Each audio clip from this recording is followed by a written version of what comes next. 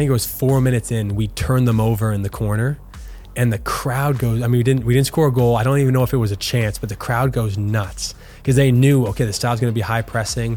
So it was kind of a moment, I'm like, this is a bumping crowd, and this is also a knowledgeable crowd. I mean, they know the style of football we're trying to play, and they're getting excited when we execute what we're trying to do, with a high pressing turnover.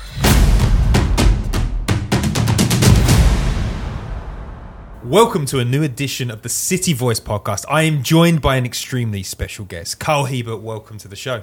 Yeah, thank you very much. It's exciting to have you on because I've been following you since you joined City 2, like going to like SLU and all of those different places.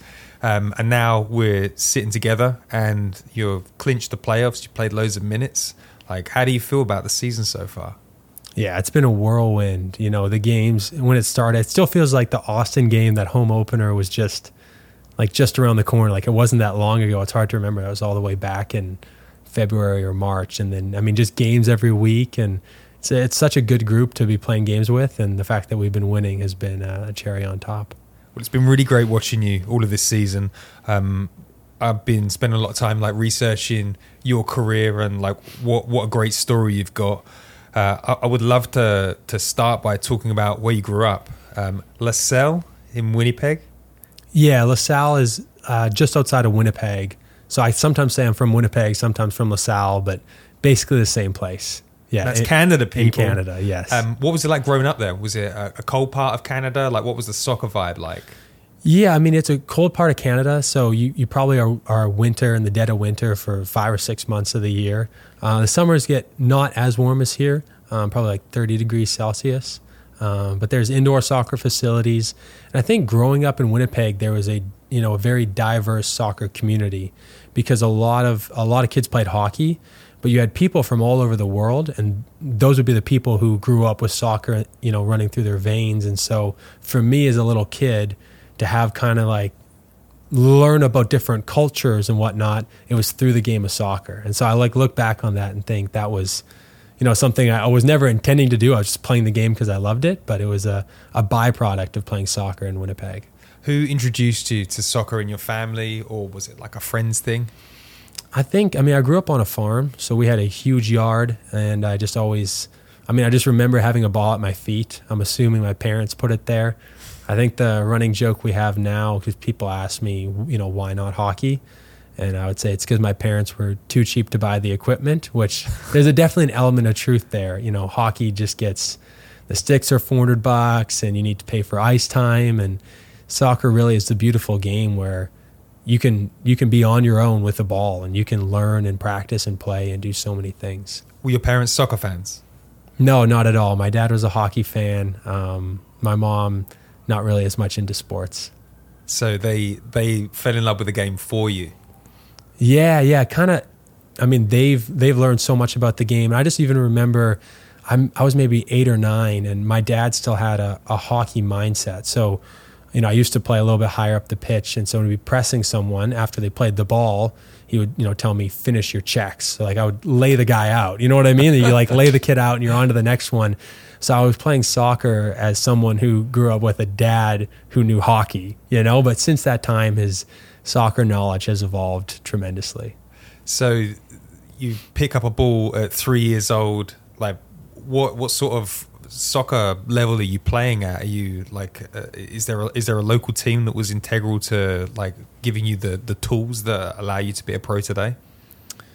Yeah, I think for the first however many years it was just for fun, and I'm trying to remember the teams that I was on. There was one memory, I think I was 6 or 7, and playing other communities outside of Winnipeg, and we go up 3-0 in the first half, and I have a hat trick, and they're short players, so we need someone from our player to go join their team, and so I switch teams, and then I score a hat trick for their team, and so it's one of my favorite soccer memories as a little kid was when I was 6 or 7, and I played myself to a 3-3 draw. Now that wasn't the highest level at all. I think probably when I was 13 or so, 12 or 13, getting involved with the provincial team. There was an academy through high school called a National Development Center, and I started playing USL 2 when I was 15 years old. So that's probably when it started to take off in terms of, really dedicating myself to soccer specifically. Were you always a defender?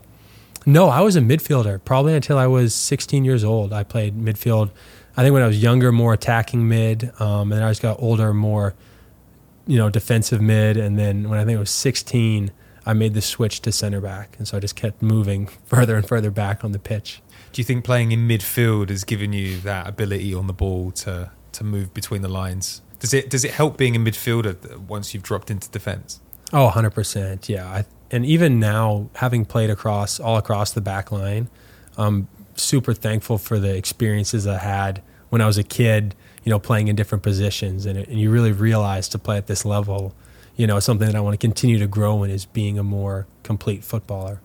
So you were obviously very good because you had a trial with Vancouver. Is that correct? Before you sort of moved to the States. Talk me through that and how that impacted your thinking about the game. Yes, I was probably grade 10, and it was, I was doing really well in the National Development Center. And although we were pretty far from Vancouver, we were in their region. And so whenever someone from Manitoba would do well, there was one or two of us, we would fly out to Vancouver and we'd be on trial for their academy team. And I remember it being a stressful week for me because you didn't know anyone you were training with. The other kids they already knew. I mean, you're 15-year-old kids, but for me to come and be on this team, someone who's already there is going to get cut and has to leave. And I just remember I did all right, but it wasn't. I remember the coach sat me down after and said, look, for us to take you and cut someone else, you're going to have to be, head and shoulders better than them. And it's a hard thing to go into somewhere and you have a week in front of them to show yourself at a level higher than the standard that's already there. When that sort of rejection, does it impact you, or were you like, didn't really feel right for me? Yeah, to be honest, I remember being pretty nervous about if I got accepted. I just assumed if I got accepted, I was going to go. And I had conversations with my parents later where they would have been hesitant about sending a 15-year-old across the country, pretty impressionable age. So, but I definitely, the rejection, and I'd faced other rejection at that point in my career too. I think that was already starting to be fuel for me. It's something that I would use when I would train or when I would run, just conversations that were had or stuff that I had heard where, people or coaches, didn't believe in me or doubted me. We have young people that listen to these podcasts and see heroes like you on the pitch every week. Do you have any advice to young people trying to make it in the game at the moment who have faced rejection, like how to deal with those things? Yeah, I think it's important to use that, but have it not become a piece of your identity. So you don't want to take it and hear it and think, oh, this person said, I'm too slow, or this person said I'm not technical enough, because you have the ability to change as a footballer and as a person. And so just recognizing in your mind, okay, I heard this, this was hard to hear. How am I using this? Am I using this to fuel myself to grow and improve? Or am I using this, are you sitting on the couch being like, oh, I'm not very good. I might as well just stay here. And that's how you can start to know, are you using that rejection properly? Love that. So college soccer, how did you end up at Missouri State? Yeah, so the USL2 team I started playing on when I was 15, we would travel down Springfield, Missouri, St. Louis, Chicago, and I would call the D1 schools. 'Cause at that point, I knew, I didn't get into the Whitecaps Academy. College soccer is a good way to go. And I think that's when I faced probably the most rejection kind of coming out, because I had 3 youth national caps with Canada's under-18 team. I thought, I'm playing USL2 at a decent level, and I end up with a meeting with someone, and he says, okay, if you want to turn pro from college soccer, you need to go to these 10 schools or 12 schools. These are the schools that get kids drafted. And I reached out to all of those schools, and I think one of them responded, and then that fizzled. So I'm like, okay, I can't go to these schools. They're not interested. Let's just check with basically all of the D1 schools in the area where I'm going to be traveling to play. And Missouri State was one of them. And the coach showed an interest in me. It was an affordable option. And I think at the time they were ranked like 110th in the country or something crazy. And so I thought, okay, this program's going to need to have a major 180 for me to be able to chance to live my dreams post college soccer, which fortunately we did. Did you always have your heart set on being a pro soccer player, or did you hedge a little bit? Like, how did in the dream ranking, like where did soccer sit? Yeah, I think soccer was 1, 2, and 3. Ever since I was 4, it was like, yeah, this is what I want to do. This is what I'm set on doing.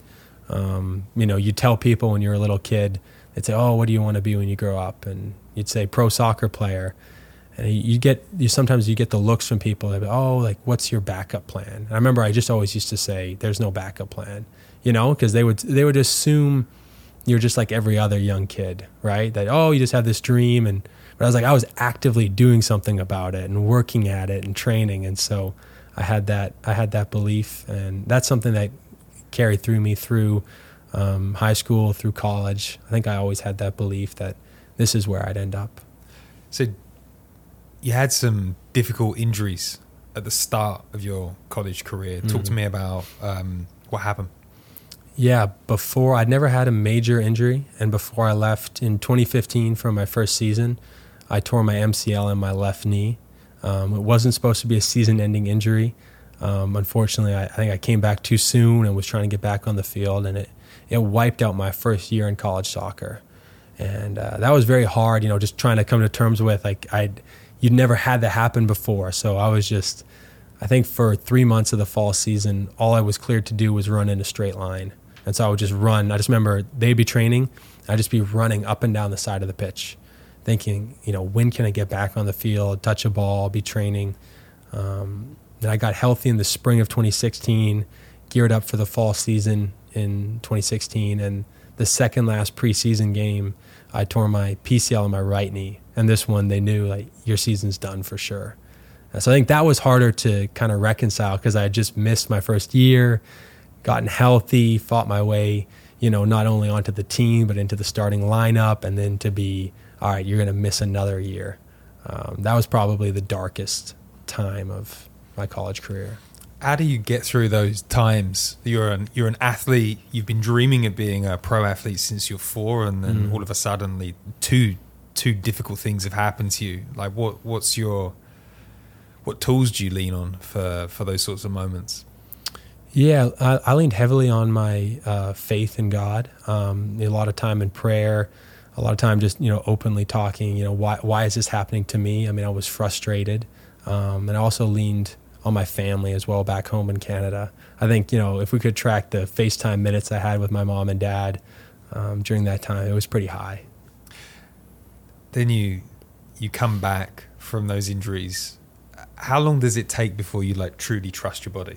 Because is there sort of if I turn sharply, is something bad gonna happen again? Do you have to work on that side of your game?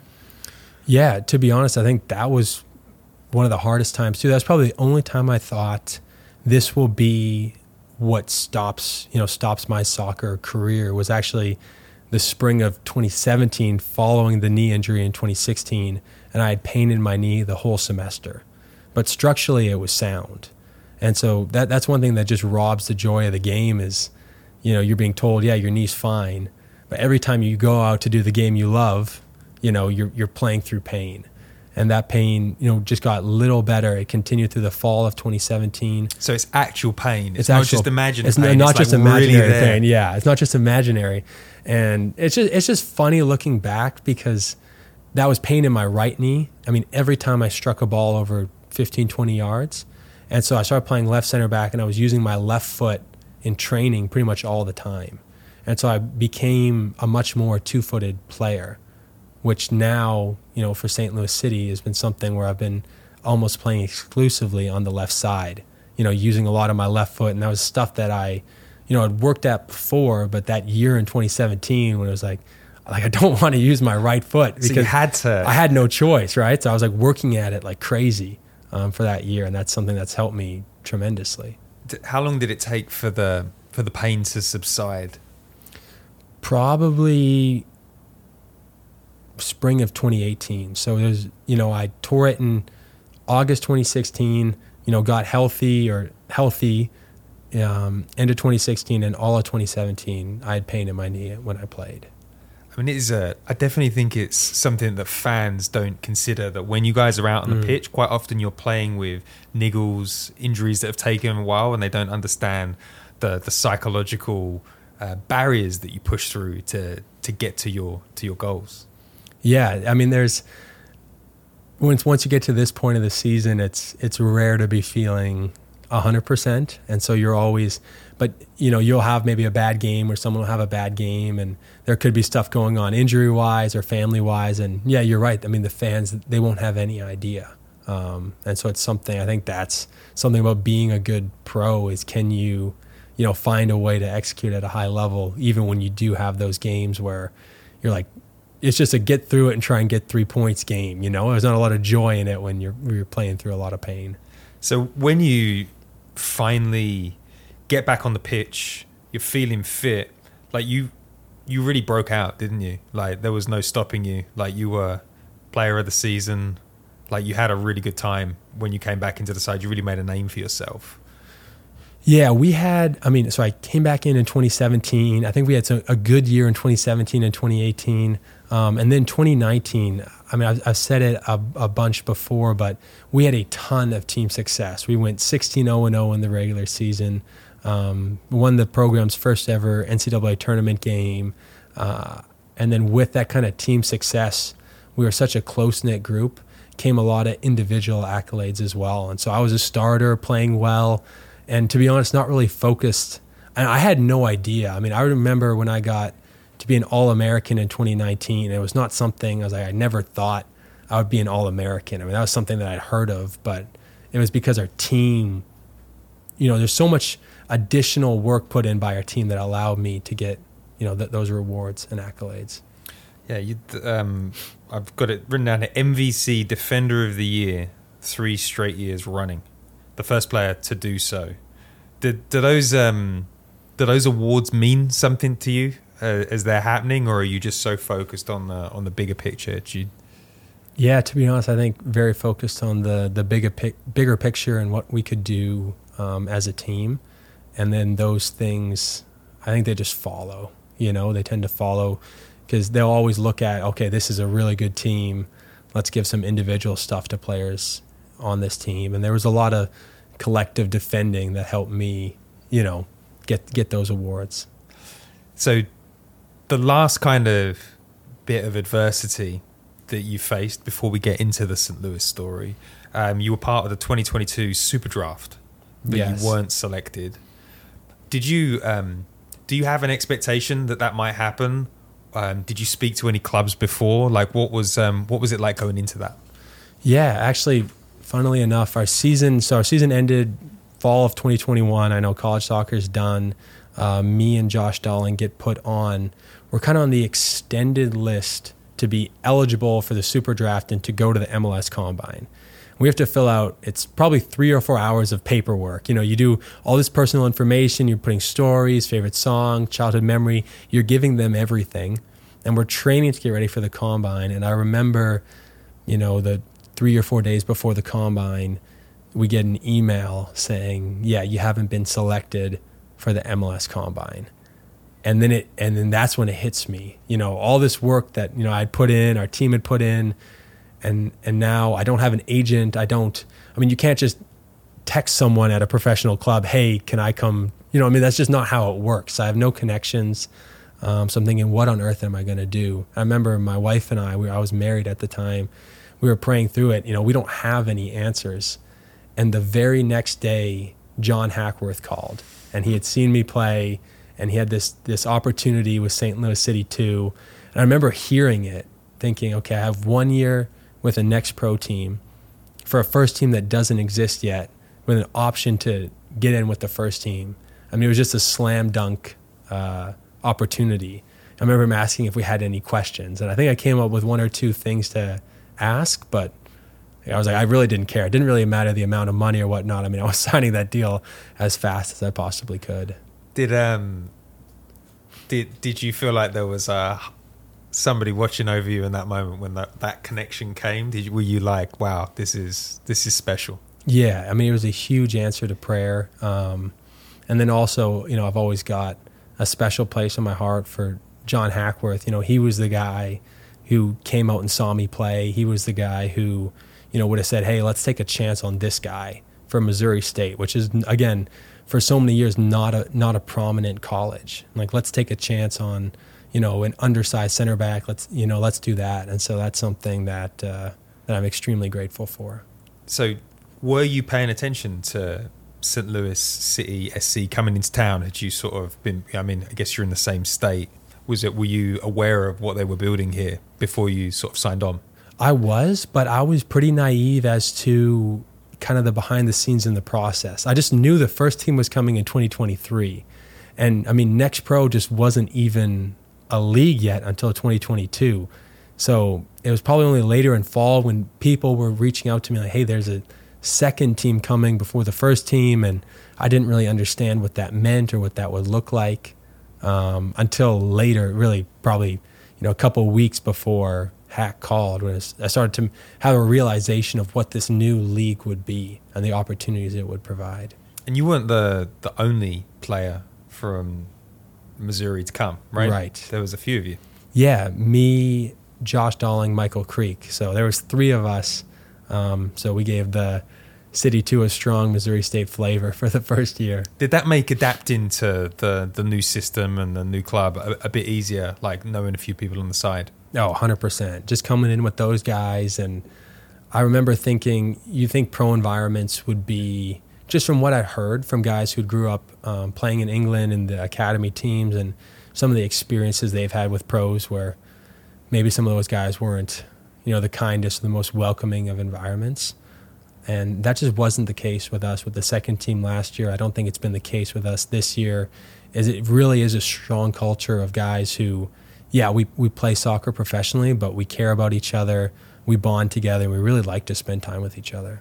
Was so John Hackworth, when he signed you, he did say there is a chance that you could progress from City 2 to the first team if you prove yourself. Was that the carrot that was dangled? 100%. Yeah, that's what he said. It was 1 year with the second team, and then it was like, if you can prove yourself with the second team this year. So it's kind of a year pro contract, and then I also was really looking at it as it's a year trial, which for me was so much better than, I thought back to Vancouver when I had a week trial, how hard it is to show your intangibles and your character and your drive over a week. Like, really, to do a week trial, you want to be a flashy player, and I was not a flashy player. So I thought, this is the perfect situation. I've got a year to be, with these guys and with these coaches. Do you have sort of principles for, okay, I've got a year's trial, here are the three things that I'm going to make sure I do every day? Do you have like those sort of, were there key points of focus that you wanted to make sure that you really got across in your game? One big thing for me that actually, after 2016, I got both my knee injuries from slide tackling. And so after that, I was super attuned to, can I stay healthy and stay on the field? And so a big part of that is additional time that you're going to put in. And so that's something that was a huge habit for me my later years of college, was just taking care of my body. So I think that was one of the biggest things, was I was going to be one of the guys who was in early, taking care of my body, stretching and taking care of it after practice. And I think I was able to play every minute with the second team last year, save maybe 4 or 5. And so I really, tuned into that. Is that like a extra gym work as well? Like, how do you look after yourself? Yeah, extra gym work. And then I think when something comes up, you're on it right away, because you always have stuff come up during the year, hamstring strains and knee tightness and turf toe or whatever it is, but just getting on top of it right away and just knowing your body too, of, okay, I can do extra work here. That was something that made me who I was like, I wanted to stay and do extra and get better and improve. I love that process. But then there's times when it's, okay, don't do that. Just shut it down for the day, just knowing your body. Oh, nice. And the first game, SLU, it's a second team essentially, and the capacity 6,000, 10,000 show up. what did you make of the fandom from the St. Louis City fans and their support through that campaign?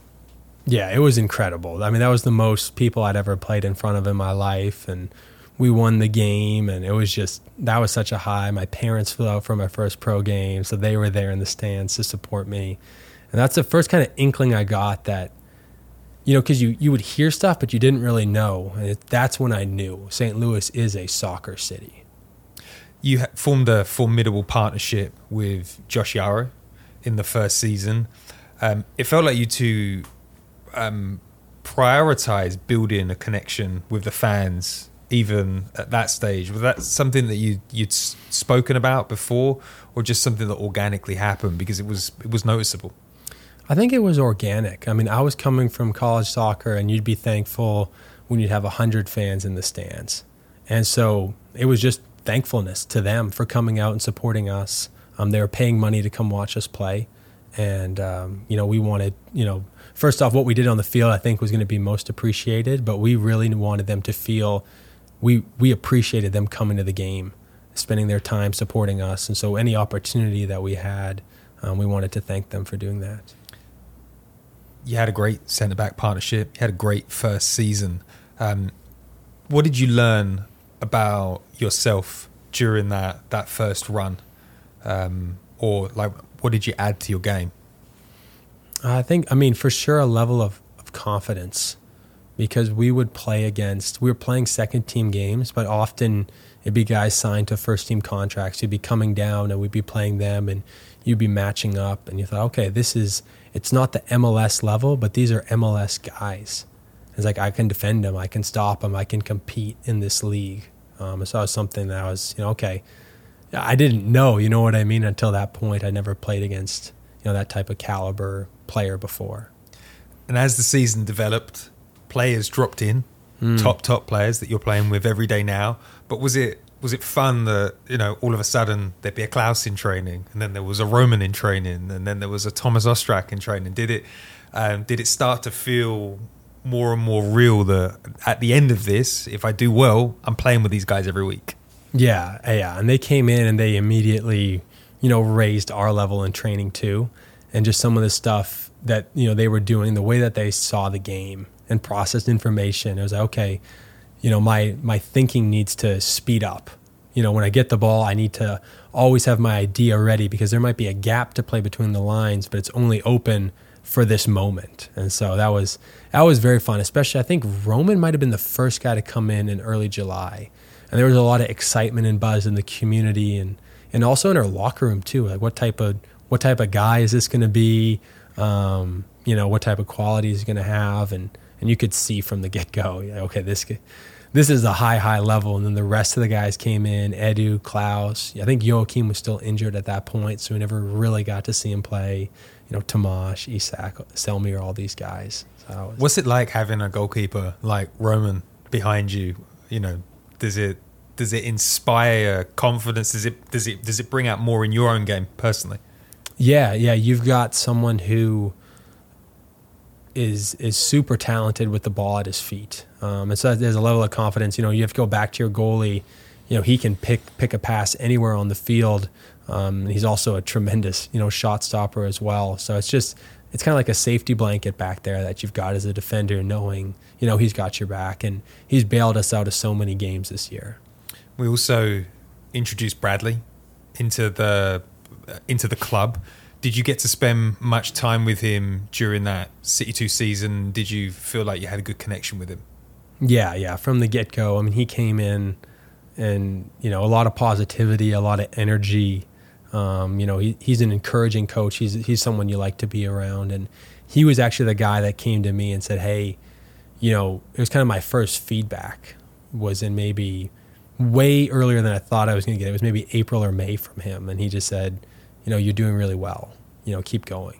So, okay, that's good news. You know what I mean? I went home right away. I told my wife, called my parents, hey, Bradley said you're doing really well, keep going. So that was a fun moment. And then he was the one who told me, I think, when they were going to What did he do? Did he like call you into an office, or was it announced in front of the team? Like, how did he give you the good news that you were going to be part of the first team?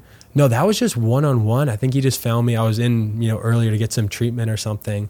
And then as I was walking in, I saw him and he said, hey, he was just we started talking about the game, and then it organically changed to, just I've been doing well this year. And then it was kind of more of the, like, you're doing well. It wasn't just for this season, but you're doing well. I mean, you've got an opportunity for the first team. And then I'm trying to remember the order of events, but I think that he came and told me, we want to, maybe it was a meeting. I think it was a meeting they set up, and it was in the coach's office, and it was Bradley and Hack and Lutz and Vin. I could be, there was some other, Elvire, and I'm trying to remember all the names that were there, but it's like everyone was in there. And I thought, oh, wow, this is the real deal. And that might have been in June when they told me, okay, we're going to, we want you for the first team for next year. You seem like a guy with a lot of self-belief, but was there, once you got the news, is there a, I'm in the big league. This is the big time for me. Can I make it? Do you ever have those sort of moments of doubt, or are you like, I've been doing this since I was 3 years old. This is my time. I mean, there was for sure I think a joyful surprise. I didn't know, it kind of said when you read the contract, like they had to let you know by October or November. So I didn't realize they were going to be signing people, throughout the year and bringing the news so early. So the fact that I heard so early, I kind of had my mindset on I'm not going to hear anything until way later in the year. So the fact that I found out so early and could tell family and everything was just a really special moment shared by, Cassidy. Her family's from St. Louis, so we could share with all of them. My family's from Winnipeg. We ended up going home to Winnipeg. What did you do to celebrate? In July. Well, we had maybe 2 days. We had 2 days back. So we had a family event with extended family on both sides, and just said, hey, it's kind of awkward sharing, actually. Like, hey, can I say something? You know what I mean? We signed a first team contract. But everyone was very excited, so it was a cool moment. So the City 2 season ended with success, like winning the Western Conference. Did you enjoy that moment, and was it special to be with that group of guys during that phase? Yeah, there was a moment, and it was cool having the first team guys come in, but there's a moment I realized, with college soccer, you'd have the seniors leave and new freshmen come in, and some people transfer. But it's like, oh, this team is not going to stay together. We've got something special in this group. Let's make the most of it on the field. So it was a good group of guys, but it's like this is kind of like a 1-year thing. This is this year, and then people are going to go. Some of us were able to get first team deals, and some are still with the second team. But a lot of guys went elsewhere. So it's kind of a moment. Like, oh, it's bittersweet. We got the excitement around the corner, but we've got 1 year with the second team. We've got 1 year with this group of guys. Can we make it count? It was quite nice to cap it with the Leverkusen game. Did I think Josh mentioned it in the speech before? He's sort of echoed your sentiment there that this is a special moment. Let's go out and enjoy it. Yeah, up against a Bundesliga team with the type of quality that they had. First game in the stadium, we were supposed to have it earlier in the year. It got cold. It got pushed back. It was cold. That was just really cool. And now as I'm watching, I'll watch a Premier League game, it's like, oh, Diaby is playing for Villa. Very well as well, right? Very well. And you know what I mean? I was playing against him at City Park, or Hudson Odoi is with, Forest, and so I was like, okay, I was playing against him. And you watch, Leverkusen highlights as well, and you see, okay, these guys were there, we played them. And they're talking about Leverkusen challenging for the Bundesliga this year as well. Yeah, I mean, they got a good team. I just remember we played them. I thought, oh, it was a funny moment in college. One time we had, I think it was maybe 2019, they were getting ready to play D2 side in a spring game, and we didn't have a scout on them. So our coach said, we want to practice kind of going through a scout. So we're going to watch, I remember we watched clips of Atletico Madrid, and we prepared to play Atletico Madrid, and the guys are kind of like, what are we doing? Preparing to go against Griezmann, and I forget who was all there. And it was just kind of a whole nother world. But then we actually watched Leverkusen clips some of the clips was them playing Atletico Madrid. And I remember thinking just how wild it was to me a couple years prior. Like, we weren't playing Atletico Madrid, but we're watching a team that's playing them and competing with them, and that's the team we're going to play.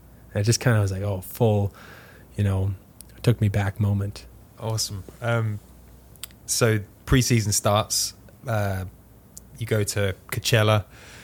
Who in the squad did you sort of like vibe with the most? Were there any sort of like players that really like helped you get to grips with what was about to come in that preseason? Yeah, Edu and I were roommates, and he was someone who's come from a really high level in the Bundesliga.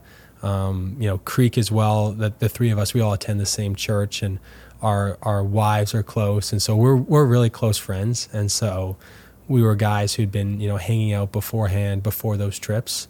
And he was someone who was encouraging me a lot. Hey, Bradley believes in you. Like, you've got to. Because at that point, I was like, okay, I made it to the MLS. Now I want to fight and grind for a chance to play. It's like you've got a real chance to start at the beginning of the year, And so it's kind of like, oh, I've got a chance to start for this team. So it was just kind of, there was so much that happened in preseason and the beginning of the year that was very, very exciting. Did Bradley tell you anything in preseason about what he wanted from you? Yeah, I mean, he said just, play free, play with confidence. I think he wanted, he had seen the player that I was with City 2 last year, and I think he wanted me to just enjoy the moment and be that type of player, continue to learn and grow. And he's someone who would, show, okay, be seeing this in this moment, but continue to be the player that I was. Like, I didn't have to completely change everything of who I was as a defender and, on the ball and these things, but just improve these areas and just keep being who you are. So what did you feel when the team was announced for Austin? Yeah, I think we probably found out 2 days before. That was I was like, this is real. I mean, I'm gonna start, in the MLS against. Did you get butterflies immediately? Immediately. Yeah, I'm going up against Driussi, who had 22 goals last year. One of the best players in the MLS, and this is going to be a guy who, I'm going to have a chance to tackle and defend, and it was really cool. What was that atmosphere like for you as a player? I mean, because Austin is has an unbelievable atmosphere, right? Was it scary to play in there? Was it like, whoa, this is even bigger than a City 2 game last year? Yeah, for sure, bigger. I mean, you can't. I'd say the biggest thing that you noticed was, you couldn't hear anything. So Bradley's trying to say something on the sideline, but you don't know what he's saying, or you're trying to communicate to someone across the field and you can't, they can't hear you. But to some degree, after the first couple of minutes and the nerves die down, you're just playing football, you're just enjoying yourself. And it was a roller coaster of a game. I remember when we scored, because I think the couple preseason games before we had didn't score as many goals. And then Tim scored in the first half. It's like, we could really score. We could really do this. And then they equalized, and they went up 2-1.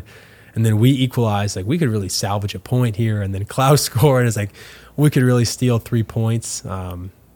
For me, my favorite game of the year, Austin. In the dressing room after, was there like we just competed with Austin. Like, we could be the real deal. Because I spoke to Klaus before the game, and he was confident in the squad that we would compete all season. What did you think about the squad, having trained with them but not seen them in a real game? Did you have the same belief in the squad as Klaus? What were you thinking? Yeah, I would say I definitely had the belief in the squad, but I knew, I believed in the squad, but I knew Austin had been to the Western Conference, finals. They were a top team from last year. So I thought, this is going to be, a war out here. And so to actually win the game, it was, just confirmation that we could be this team. That was kind of the words, like, we can be this team who competes in this league at a very high level. And the celebrations were just incredible. Just the joy throughout the whole club. Everyone was just over the moon. The big game, though, was the home game where you I really want to be on that pitch for that first game. Was there? Oh yeah, because I had been, just in my head, I looked back. Okay, I'd been, the first ever City 2 professional game first game of the stadium with Leverkusen against Leverkusen in the fall. But then, Charlotte was going to be, forever. That will be City's first MLS game in the stadium. So it was something I was like, yeah, I want to be out there so bad. And then when I found out, family was already coming in town. They said, okay, whether you play or don't play. So you have to take a chance. Yeah, you have to book those tickets. Yeah, book those tickets. I mean, I think my parents booked tickets for the Austin game too. They came to Austin and Charlotte, a month before the game. I was like, guys, I have no idea if I'm going to start. I have no idea if I'm going to play. I don't even know if I'm going to be on the roster. I just don't have a clue yet. They took a chance and it paid off. What was that game like? What was the what did you feel when you walked onto the pitch and you look around and there's people that have been waiting 100 years for a club like this to land and they're having the time of their lives? Do you feel any emotion in that moment? Yeah, I mean, a lot of excitement, a lot of nerves.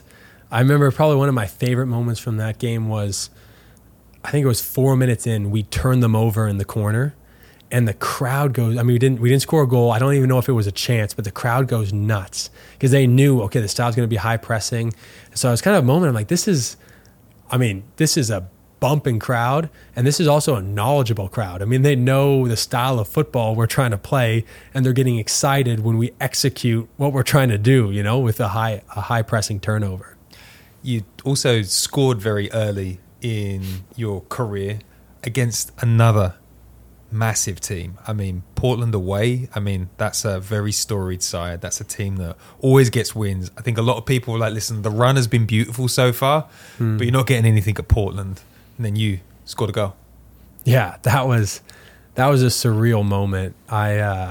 We concede so early in that game too, second or third minute. The Portland fans are going crazy. We tie the game, and then I remember on the free kick, it bounces before me, and so I'm like just trying to get it back across goal and generate power. And then when it goes in, the defender ends up like trying to clear it. So he kind of bicycle kicks it into the top of the goal, and I remember celebrating, but running through my mind, I was thinking, like, please don't let this be an own goal. Like, please don't let this be an own goal. Like, let this be my goal. And then to get the win there in Portland, we had it's like a 4-hour flight back. You lose 2 hours and you get back at 7 a.m. I don't think I slept at all on the plane. I was just wired. The music was going. You're like, this is the life right here. So Bradley's got a next man up scenario. Your next man up moment was that you picked up a left back. Talk to me about playing left back and a little bit right back as well. Yeah, I got told before the Sporting KC game that I was going to be, they were going to try me at left back for that game, and they asked me if I'd done it before, and I said no, but I was excited for the challenge. And so it was just cool. My first game at left back, we could get, a big 4-0 win against a Derby rival. Derby game. Yeah, a huge game to get the win and just starting to build a comfortability being, trying to become a more complete footballer where I can fill in at any spot across the back line. So you've clocked up 2,300 minutes this season, which is massive. What has been your favorite moment as a defender? Favorite moment as a defender, I think probably the first game. I mean, scoring the goals would be the favorite moment. I think of that more as on the attacking side. The first game, sticking a challenge in on Driussi and flipping him over, and he's just a wondrous talent. But to be like, okay, I can get near these guys, I can tackle them, I can win the ball. They're human. And that's kind of the moment where it's like, okay, I can belong in this league. You've obviously had a great season because you got called up to the national squad. How does that feel? I mean, is that like you're having a great season and then to get a call up, is that like out of this world? I mean, that must give you so much pride. Yeah, the first 3 or 4 weeks, it just kept getting better and better and better. And I didn't know how I could get any better. I mean, we were just winning all the games. I was starting, and then 3 games in, I score a goal. 4 games in, we set the record for wins in a row by an expansion team, get the call to Canada, and then I get a cap with Canada, and it just felt like what is going on? You know what I mean? It just kept going up and up and up. So that was a dream come true. I think that was what I thought about when I was a kid. I thought about pro soccer, but I really thought, okay, I want to play in the World Cup for Canada. and Canada hadn't sniffed a World Cup in, I think 36 years before they went in 2022. And then, I was not anywhere near that roster until this year. So to get the chance to get the call up, and it was the first camp post World Cup. So it was all the guys from, is it fun? From the World Cup. Yeah, it was all the guys I just watched at the World Cup. I mean, they didn't get out of their group, but they did, tremendously well to get to the World Cup, and they did Canada proud. And it was just fun being one of those guys. And you're going to the playoffs, second season running. What's the feeling in the dressing room? Like, are you one game at a time, or are you dreaming big? Like, what's going on? Yeah, one game at a time. When we clinched the playoffs, we knew for a while you were going to be a playoff team, and so now, obviously, a big goal for us would be, can we win the West? Brilliant. And we always like to end the podcast with a message from you to the fans. We know that they love you, and that they'd love to hear what you got to say. Yeah, I mean, from the bottom of my heart, thank you to the fans who show up day in and day out, supporting St. Louis. The amount of stickers that I see, and banners and shirts, and then in the stadium, it's an electric atmosphere, but it's also an atmosphere that makes a difference. This is not an atmosphere that's in every club across the MLS. So the noise and the energy that they bring, it helps us win games. I mean, you look at our home record versus away record. So they're making a difference for this team. We love them, and we're excited to be in front of them. What a great message. Well, that ends the show. Kyle, you've been absolutely amazing on the podcast and on the pitch this season. So thank you for joining this. And if you are listening to this, remember, go to Apple or Spotify, leave a 5-star review, and make sure you let Kyle know how great he was so that he'll come back next season. And on that note, I'll say ciao for now. Thanks for listening. Awesome. Thanks, Pete.